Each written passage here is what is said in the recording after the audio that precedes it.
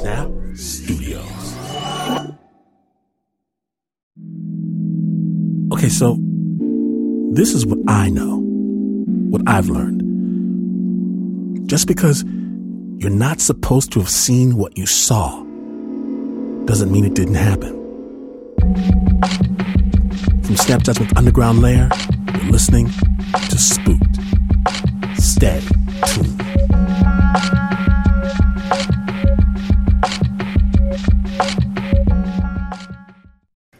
Each day, people step inside prison walls, not to serve a sentence, but to do a job. Correctional officers promise to hold each other accountable, and they're promised a new family. This is a story about two men who defied the unwritten code that binds that brotherhood together, and the cost they paid for telling the truth.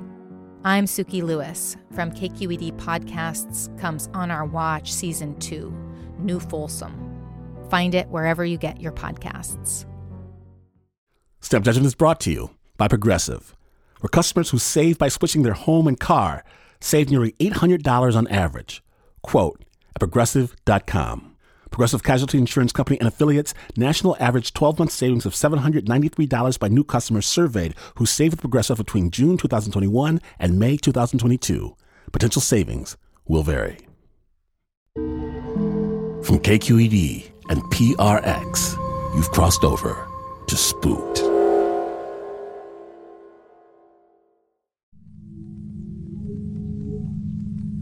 It's interesting how we discuss different phenomena.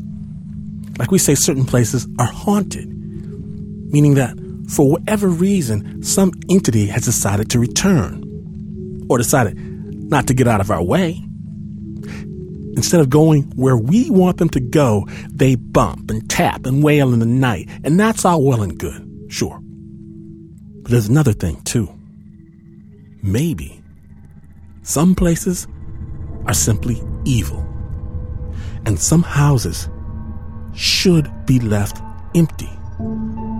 But I know, y'all ain't trying to hear that until it's too late. From Snap Judgment's underground lair, my name is Glenn Washington. Burn some sage. Light a candle. Because Spooked starts now.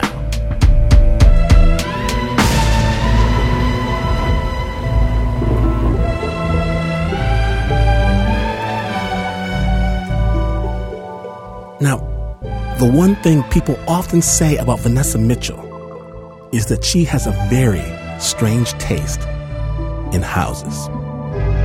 Spooked.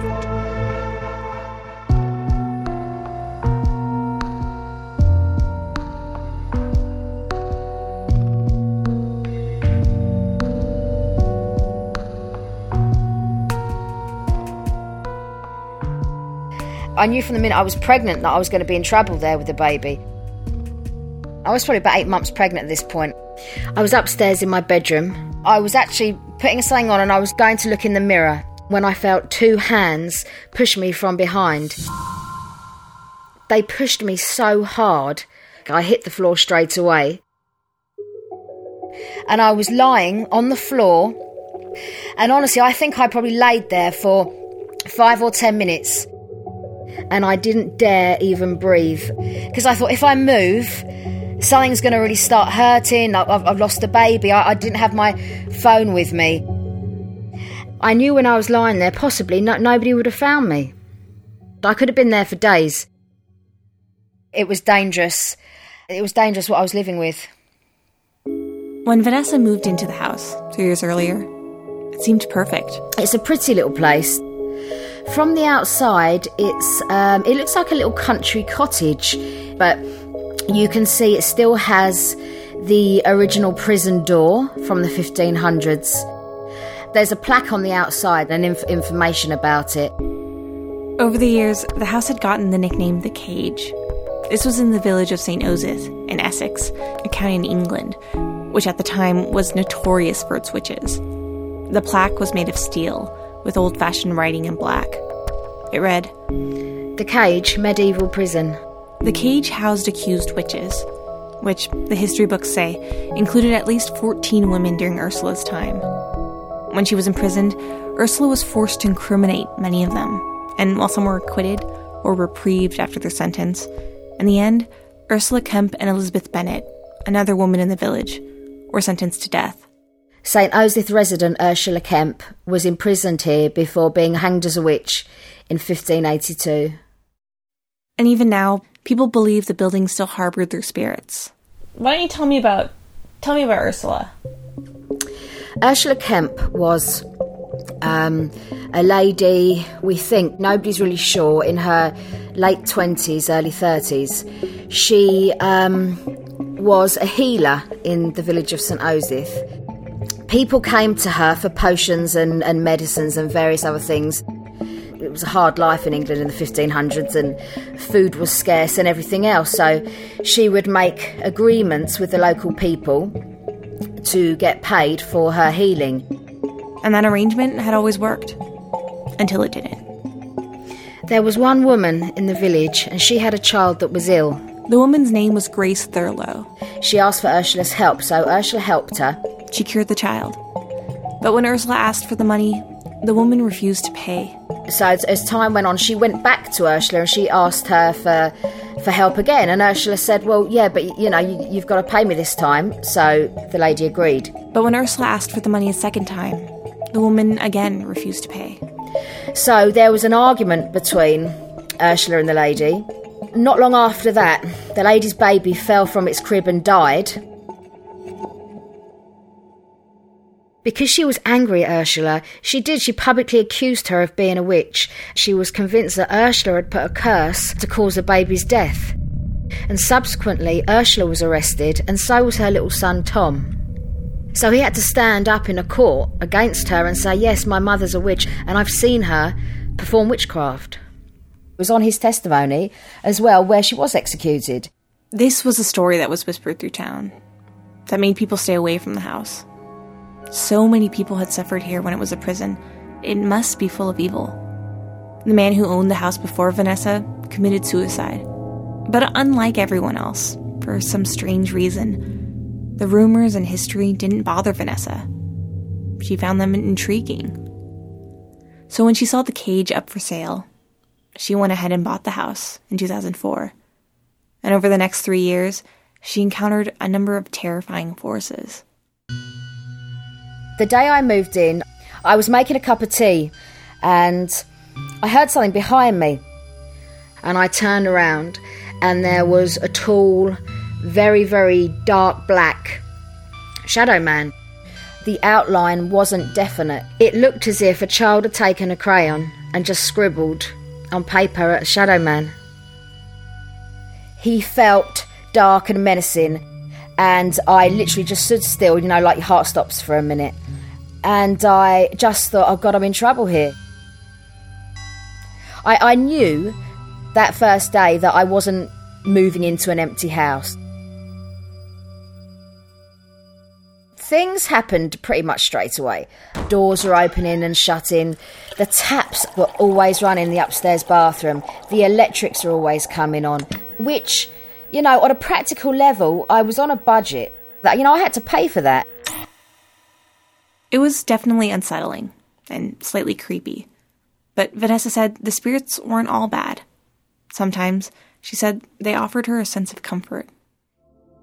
I was sitting on the floor in the front room with my legs stretched out and I was leaning up against the sofa. And the TV was on. I looked up and I saw a woman walking slowly over towards me. She was in colour, she was clear, I could see her clothes, her face, her hands, and the wooden bowl that she was carrying, and I could see her clear as day. She didn't make me want to scream and run out the house. She didn't make me even really get up off the floor. She felt lovely. And she walked up to me and she got something out of the bowl which to me looked like leaves or potpourri, something of that nature, and she sprinkled it over my head. And then she disappeared. Was it Ursula Kemp? I can't be 100% sure, but I would imagine it was her. I believe she was one of the witches there, and in some way she was trying to protect me from what was to come. When autumn came, something changed in the house. Something completely and utterly changed. Something grew bigger in the house with an oppression and a darkness. On one occasion, I was sitting in the front room and I could see this black mass forming against the white paint. It was pulsating and it was changing shape and would just move slowly from the floor to the ceiling and along the walls. It was moving almost with intelligence, almost as if it was breathing and living. I think that's when I really started getting scared of the house. I certainly then knew that I couldn't be in the house alone, really, and certainly not on my own at night. But it was something Vanessa went through alone. And because it wasn't exactly the type of story other people would believe, she had to put on a brave face. I did a really good job of hiding it. I wasn't going to go to work in my quite high-powered job, in my very competitive job in a man's world, in quite a hostile industry, where it's targets and margins every day and meetings every morning. I wasn't going to go in and say I just got hit by a ghost last night. They would have thought I was deranged. They would have all taken the mickey out of me at work, and that was my safe place. After several months of keeping the secret all to herself, it started to take its toll. I felt strange. I was so tired. I was absolutely exhausted. I was so drained.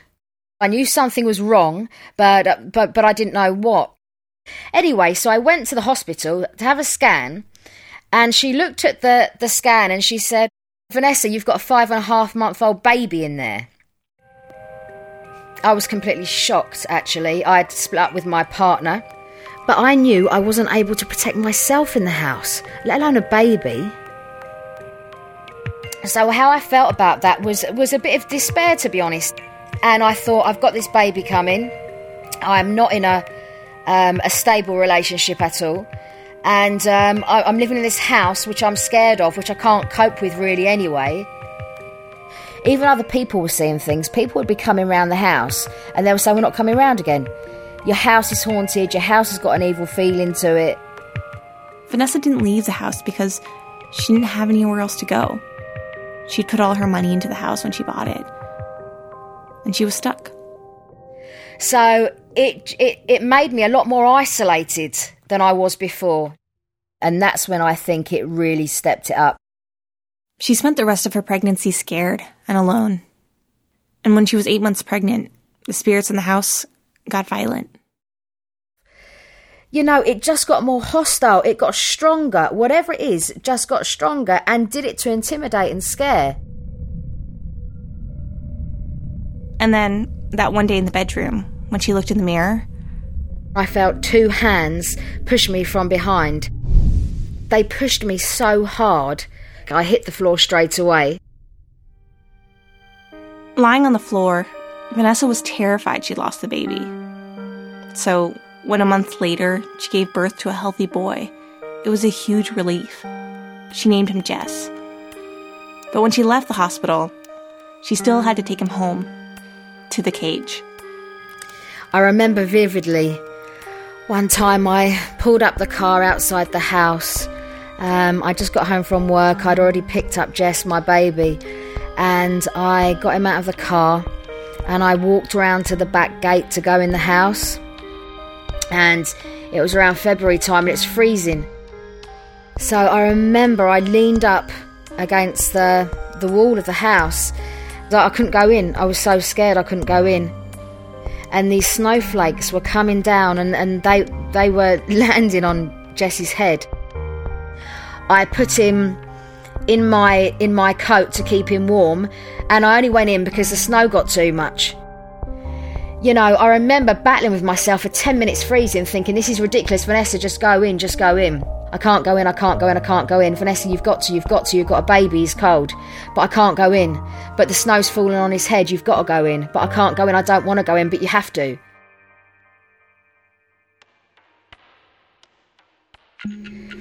One evening, I was in bed with my little son Jesse.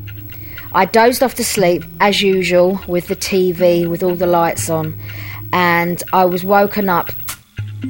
I heard a thud of footsteps coming up the stairs. Boom, boom, boom, boom. Now, when I know it's coming up the stairs, there's only my door separating me from what was out there. There's an iron latch in the bedroom door, and from the outside, somebody was smashing this latch up and down, up and down, up and down, ferociously and violently. And it was getting louder and louder, and it was getting quicker and quicker. It's like all your senses are pricked up and on alert. And I couldn't get out of the room because then I'd have to go through it. At that time, I was completely powerless. What can I do? I couldn't call the police, I can't fight it, I can't defend myself against it.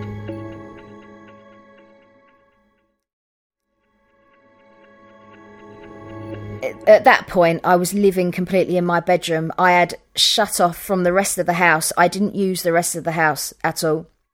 I was literally, everything was in my bedroom. I didn't even, literally, most nights go to the toilet. I couldn't even go outside the bedroom door. I had a bloody Victorian potty, I had to, underneath the bed. To me, at the time, it was just the safest thing that it was possible for me to do. The only thing I felt that I could do to protect myself was confine myself in a smaller space in the house. So I had all the baby stuff in there, the baby cot, the baby bouncer. I would take my packed lunches in there. I would eat dinner in there. I would take a flask of tea or coffee in there for the night. All my clothes, all my makeup. I had to make sure that everything was always in there constantly. So there would be no reason for me to ever leave that room. To Vanessa, it felt like there was really only one person who could understand. Ursula, the healer, who was blamed for the death of a baby. The woman who'd, over 300 years ago, been locked up in the cage until she died. Vanessa looked to her for comfort.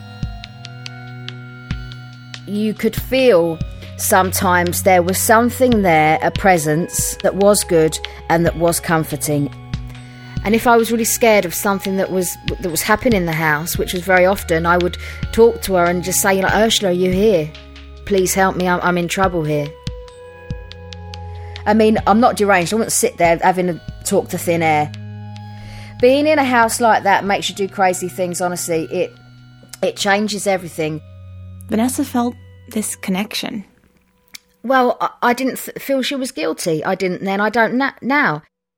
I could empathise with her because I knew that she was a single mother of a son who had been struggling in the world, struggling financially, who was left in a horrible situation. And I felt the same. And I was the same. I was in prison too, but I was in prison in my own house. As I said, I was completely locked in my bedroom. I didn't use the rest of the house at all. But on one occasion I had to because I was upstairs and realised I had no work clothes for the next day. You see, I used to have to take Jesse everywhere with me in the house. And I thought, for the sake of 2 minutes, I just thought, he'll be fine there. So I went downstairs and I'm doing the ironing just quickly. And Jesse had 3 Thomas the Tank Engine toys. And out of the blue, they just started chugging around my feet. And my instant reaction was anger. Second one, of course, was fear. So I quickly opened the door to get up the stairs and I saw a man standing at the top of the stairs. Now, this man had on modern day clothes. He wasn't like the others I'd seen. This man is standing right next to my son. I legged up the stairs. He disappeared. I got in the bedroom and Jesse was there in the cot right in front of me the minute I'd gone through the door, and he was fine. He was still asleep. He hadn't woken up through any of this. It was probably within the next 2 weeks I actually moved out of the house because something had got in between me and Jess, my son. After the incident, Vanessa reached out. I rang up my best friend Kerry, but she just said to me on the phone, right, well, listen, I'm not with John anymore, I've got a spare room, do you want to come and move in with me? And I was gone within a few days. The day I left, as I closed the door, I remember looking back through the glass just to see who was there, you know, just to see the shadow man again, just as if to say, right, you know, I'm not coming back. I opened the gate and I locked the gate from the inside so nobody could get in or up to the door. And I got in my car and I drove away.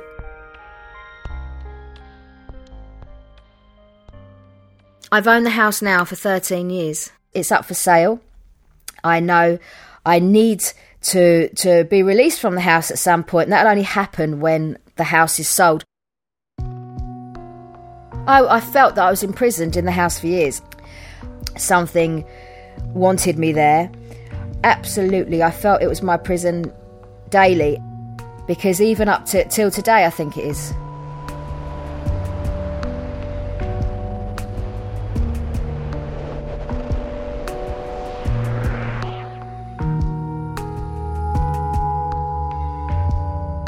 To hear more about Vanessa Mitchell's experiences, check out her book, Spirits of the Cage, True Accounts of Living in a Haunted Medieval Prison.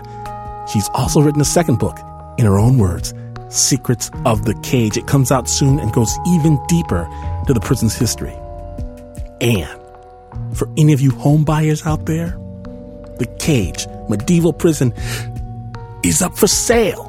And we're going to have more information at spookpodcast.org. Now, what happens when you wander into a darkness so deep that you can't see your fingers in front of your face, even when you feel someone else's fingers wrap around your throat? Stay tuned.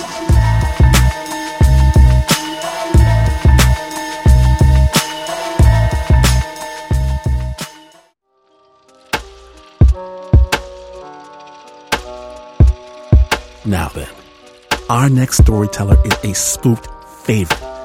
This guy, many stories. This one, Rocky Elmore's story, it takes place in a no man's land between the U.S.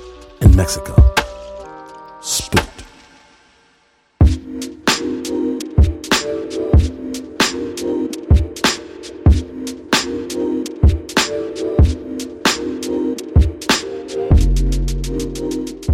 When I first got to Otay Mountain, the place felt different from other places I had been, because it's quite easy as a Border Patrol agent to feel like you're top dog. But when I went up to Otay Mountain, it set in that there were predators there that could kill a human being nearly instantly.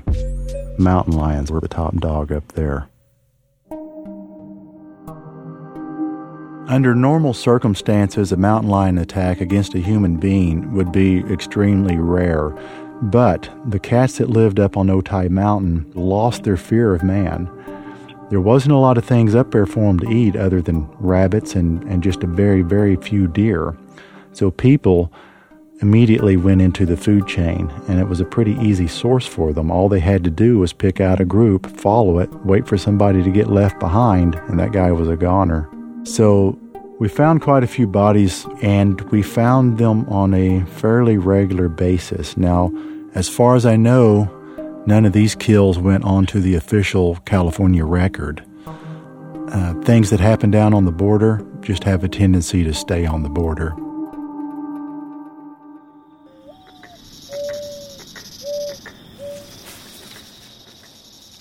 About 4 years in, I had a trainee with me. We're working a midnight shift out at Otay Lakes. A sensor had went off and we responded to it.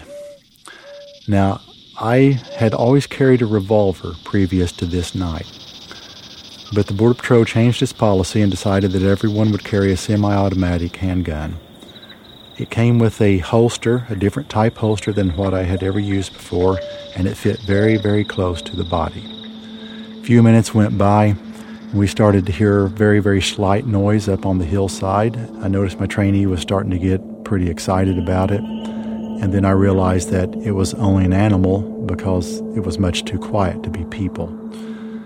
So I told him, said, it's probably a deer, let it pass. Within probably 5 to 10 seconds after that, I heard the most terrifying noise I ever heard in my life, and it was a mountain lion screaming. I've always heard it described as the scream of a woman being murdered, but I have never heard a human scream that could come anywhere near what a mountain lion scream is like. It's something that you just have to hear for yourself to truly understand. So when we heard the scream, both of us turned around. I never moved so fast in my life. And I caught a glimpse of this full-grown mountain lion charging us. I went for my gun, and I could not get the gun out. It was stuck. And I was ripping and tearing as hard as I could on that pistol, and at the same time saw the cat charging right at us. So I started yelling at the trainee to shoot him, but I didn't hear any gunfire. I don't know if the trainee could not get his gun out or if he was just petrified with fear. And at the very last second, the cat, he darted off to the side. And within a nanosecond, I lost sight of him, and then I heard him hit its true prey, which was the deer. And then the screaming started all over again, and it was worse than the first scream. It was a combination of the animal he had hit, and then the cat just tearing it to pieces. But as scary as mountain lions were, they weren't the only thing out there to be afraid of. In early March 1995, I was still on the training unit. We were heading out to Otay Lakes on a midnight shift. Heavy fog had rolled in, and the area had also burned off recently in a wildfire, so the ground and the trees were black with soot, and then the fog was sweeping over that. So we got turned around in the fog and got lost. So we walked around in vain for several more minutes trying to find our trail. We couldn't do it, but there was a little tributary feeding the south end of Otay Lake, and as we were walking it, we heard a very loud single splash hit the water. And it sounded as if some exceptionally large object had fallen from the sky, so we knew it wasn't people running across the creek. It was something else. Now, we're always trying to stay quiet on night operations, so everyone looked at the training officer. The training officer just nodded his head toward the creek, and we all started heading that way without speaking a word. As we started to close in, I noticed the training officer drew his firearm, and I thought this was a little strange, but something had set him off and put him on guard. And I suddenly started to get this sense of dread and doom and intense sadness sweep over me. It was as if something was projecting its emotion onto me. It was starting to mess with my mindset and my feelings. And I knew we were about to see something horrible, and I started trying to mentally prepare myself for that. But after getting up to the creek and noticing there were 4 or 5 coyotes prancing up and down very anxiously along the water's edge, we couldn't see anything. But I could hear something over in that water, as if a person was shuffling their feet very quietly, going up what little current was there. So at that point, everyone had their guns drawn. The coyotes were staring straight into the middle of the creek, exactly where we were looking, and didn't seem to be bothered one bit that we walked up to them, and it was obvious that they were scared. I was literally standing no more than 18 inches away to a coyote on my right side, and I paid no attention to him, and he paid no attention to me. We started trying to turn our flashlights on and follow this sound upstream, but the fog blinded us, shining the lights back in our own eyes, and there were no footprints to be found. The only prints there were tracks for the coyotes and tracks for our own boots, and that was it, nothing else. The coyotes, their tails were tucked and their ears were lowered, and they left. They got out of there. We eventually just gave up, but we knew whatever that was in the water would eventually walk out in front of the scope. that the supervisor set up on the mountain in order to work the mesa below, because these scopes picked up on heat. An animal would put off a certain shape and amount of heat. Rocks put off heat. Anything that collected heat through the day would give that heat up through the night. For instance, a person walking, say, a mile or 2 miles away, they didn't really look like a person at that distance. They looked kind of like an upright coffin. So you had to judge what was giving the heat up. And Jeb was probably the best scope operator in the Border Patrol. So he would be able to see it and call out whatever was over in that water. And about 20 minutes later, we started to hear bits and pieces of a radio transmission because a couple of agents got in the area, and suddenly Jeb called them off. Now, the agents were a little reluctant to leave because they wanted to finish what they started, and they didn't really understand why they were being called off. It didn't make any sense to them. But Jeb told them again and emphasized a little more strongly that they needed to get in their vehicles and leave the area. He said, "There is a very large predator following the two of you." Now, these guys were totally unaware of it. They couldn't see anything. Nevertheless, they did what Jeb told them to, because you didn't question his orders, you just did it. So that was the talk of the station for the next few days, and people were kind of throwing ideas around as to what they thought it might be, and of course everyone thought probably it was a mountain lion, because we spoke informally with the Bureau of Land Management, and they said that one of these cats was about 200 pounds. But time went by, Jeb got a new job back east somewhere. And before he left, he told a story to a few of the agents that he knew well. And what Jeb told was that on the night in question of the mountain lion following the two agents, that it was not a mountain lion at all. What he actually saw was some creature come up out of the Otay River, and it walked upright like a man.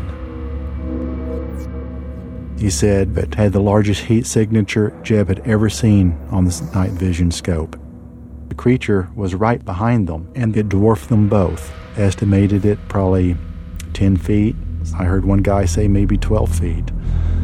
This was very much like what happened to us at the creek, in that it was invisible to their naked eye. It was only visible to the scope.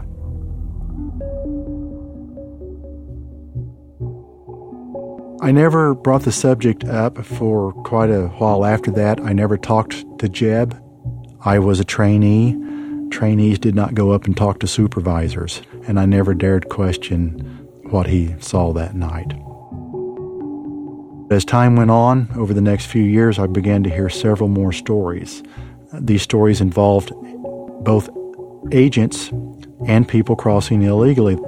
In every sighting, this beast would chase either the people or would chase the agents, and could have easily caught them, but never did. It's like he chased them to scare them off and then gave up the chase. And there would be no sign found, no footprints, no sign of the creature whatsoever. I didn't have any real clues or any real idea of what all this meant. But one night while I was working the mountain on a swing shift, I run into some BLM personnel, and these were environmentalist types. They weren't law enforcement. And there was about 10 of them up there, maybe more, and they were hanging out at Butewick Canyon. And that was one of our more remote, treacherous areas. I was kind of wondering what had brought them up there. So I pulled up, started talking to them, asked them what they were doing, and they said they'd come up to look for bear scat, which I thought was a little unusual because I didn't think there was any bears anywhere near Otay Mountain. We'd never found tracks for one, no scat for one. Nobody had ever reported a sighting.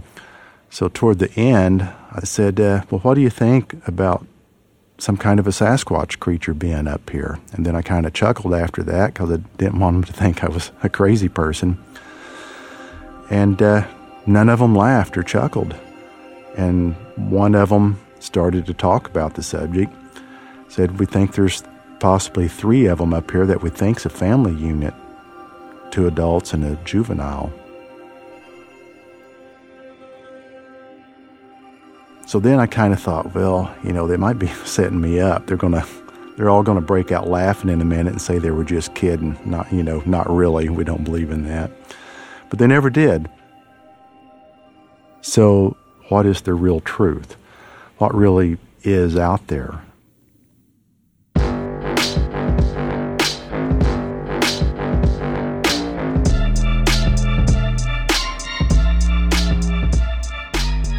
Big thanks to Rocky Elmore for giving us the lowdown on what's really happening. Be sure to check out Rocky's book, Out on Foot, Nightly Patrols and Ghostly Tales of a U.S. Border Patrol Agent. Now, mysteries abound. Be sure you don't miss a moment of Spooked. Not a moment. And we've got big news. Because Spook is going to drop not 1, but 2 episodes every week until Halloween. Be afraid. And if you just can't wait, if you need your Spook fix right away, we've got you covered. Get Spooked 3 days early. Just download the TuneIn app. And don't hog all the scares. Let somebody know why you're hiding under the bed. Maybe they can crawl up underneath there with you. Facebook, Twitter, Instagram, SpookPod. And listen, you have made Spooked the #1 podcast in the country. Booyaka. Booyaka.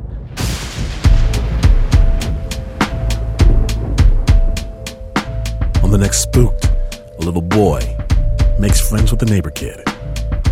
The wrong neighbor kid. Spook was produced by random people I found wandering the dark of night.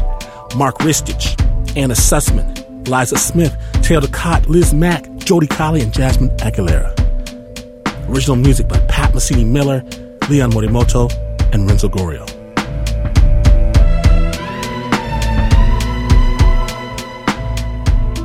Now, friends, do recall that if you see your buddy Frank over at Ted and Janice's barbecue, and he suddenly turns into a bat and flies off into the darkening sky, be sure to recall and don't forget to never, ever, never, never, never, ever turn out the lights.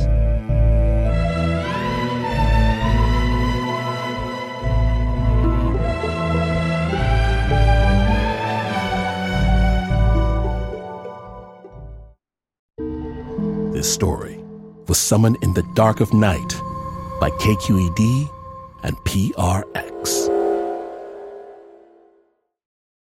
Support for Snap Judgment presents Spooked comes from Odoo. Tired of relying on disconnected software to manage your business? Then you need Odoo.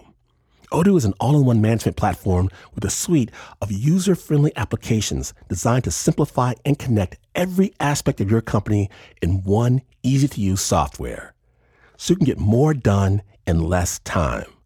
To learn more, visit odoo.com/spooked. That's odoo.com/spooked.